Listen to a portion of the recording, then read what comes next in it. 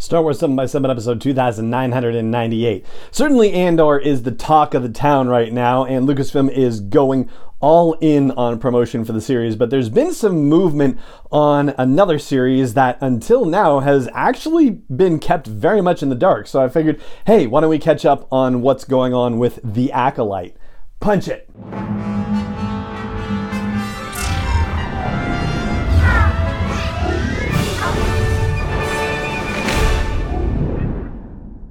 Hey Rebel Rouser, I'm Alan Voivod and this is Star Wars 7 by 7, your daily dose of Star Wars joy. And thank you so much for joining me for it. So let's talk about The Acolyte. And with all the news coming out, we're going to go over that, but I figured it might be good to level set a bit and talk about everything that we know about The Acolyte up until we get to the new news that's been announced. The good news is that there hasn't been a lot of information out there about it. So that summary of what we already know will be pretty quick, I think. I'll start with the timeline, which on its face right now feels a little conflicting. So one of the things that's been said about the series is that it takes place in the final days of the High Republic, and we're currently dating the end of the High Republic at 82 BBY, which, probably no small coincidence, is the year in which Sheev Palpatine is born.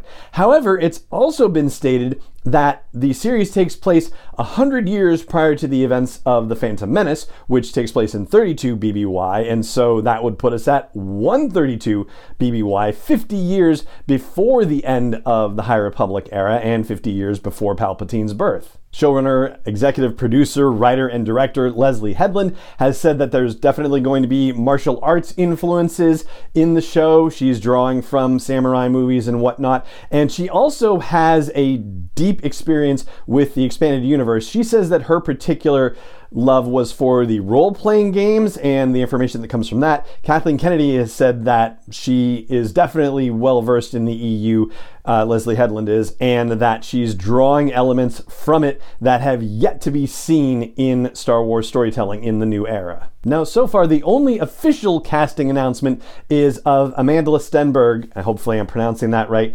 as the lead for The Acolyte. Now, most people might know Amandla from playing Rue in the Hunger Games, but there are other movies where Amandla has had critically acclaimed roles, including The Hate U Give and also a horror comedy, I guess. I'm saying I guess because that's just, horror is not my genre.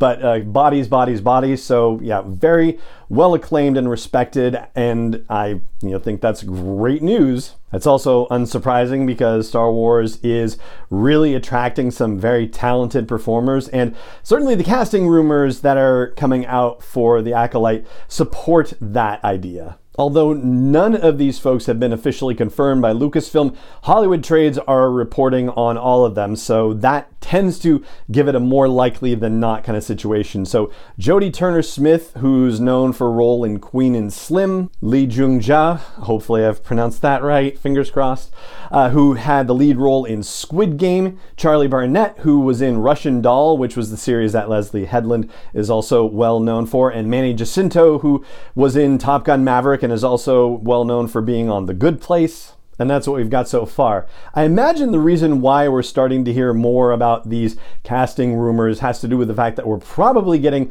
very close to the start of principal photography. There have been multiple rumors and reports out there about this. I've seen October given as a date, I've seen November given as a date, but it seems likely that it's going to start by the end of 2022, regardless of which rumor, spoiler, leaks outlet you're checking out. As for where and how it's being shot, well, that's sort of a bit of an open question of sorts. So the rumor leaks, spoilers kind of folks are saying that there have been two actual physical locations where sets are being built or going to be built. One of them is in a remote part of Scotland, and another one is in a town called Shinfield. There's a Shinfield Studios. It's about 40 minutes outside of London, apparently, and it's a whole new studio facility that's being built, but they're also apparently building some very large outdoor set, which is allegedly a Star Wars set, but whether it's for The Acolyte, it's hard to say. The rumors are suggesting that. However, it strikes me as coincidental, perhaps, that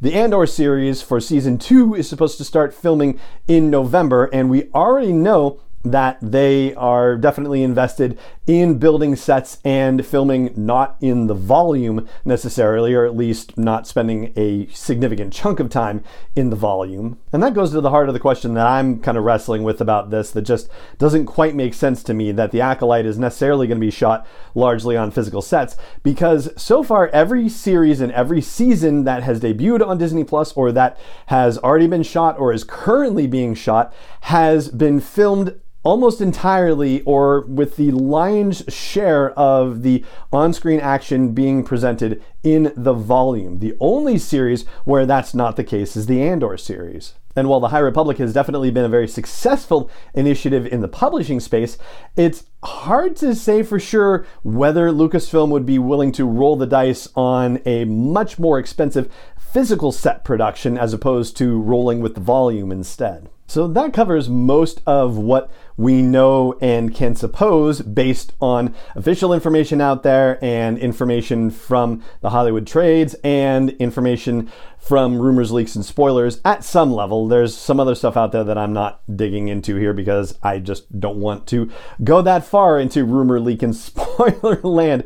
The only other thing I want to flag for our attention and consideration has to do with any Sith that might appear in the series and how the timeline indicates who could possibly be present. For a start, I'll say that the person for whom the series is named The Acolyte, this person doesn't necessarily have to be a Sith Lord, right? They can still be somebody who is interested in the Sith, who is Force sensitive and leaning toward the dark side, but I mean, we have, for example, in the Star Wars storytelling situation over in publishing, the Acolytes of the Beyond, who are definitely all about the Sith, but who weren't actually Sith Lords or Sith Masters or Sith Apprentices themselves. There's all of the people in the Sith Eternal that we met on Exegol in The Rise of Skywalker. So yeah, you can be a Sith and interested in the Sith, but not necessarily a Sith Lord, not a Sith Master or Apprentice. But as far as the timing of the series and who could be present, well, right now it's not established in canon what year Darth Plagueis was born. Darth Plagueis is the Sith Master to Darth Sidious, aka Sheev Palpatine, but Legends puts it at somewhere between 147 and 120 BBY. So for the purposes of The Acolyte, if it is taking place around 132 BBY, then Plagueis would just have been born, or very recently born, and also potentially just recently handed off to his master, which is Darth Tenebris. And Darth Tenebris has been named in canon, so we know that that is Sidious's master. Tenebris, we don't know about his master. And all Legend says about that master is that it's an unidentified Twi'lek Sith Lord who died somewhere between 167 and 124 BBY. So basically, from a time period perspective, we could be looking at the Twi'lek Sith Lord who was the master to Darth Tenebris. Those would be the master and apprentice who would be active at the time of the Acolyte, if we are in fact happening at 132 BBY. So there you go. That's what I've got for you about the Acolyte, about what we know, what we can logically determine, what we can speculate about so far, and that is going to do it for this episode of the show. It just remains for me to say thank you so much for joining me for it as always, and may the Force be with you wherever in the world you may be. 7x7 is not endorsed or sponsored yet by Lucasfilm Limited, Disney, or 20th Century Fox, and is intended for entertainment and information purposes only. Star Wars, the Star Wars logo, all names and pictures of Star Wars characters, vehicles, and any other Star Wars related items are registered trademarks and/or copyrights of Lucasfilm Limited, or their respective trademark and copyright holders. May the Force be with them. All original content is copyright 2021 by Star Wars 7x7. We hope you love it.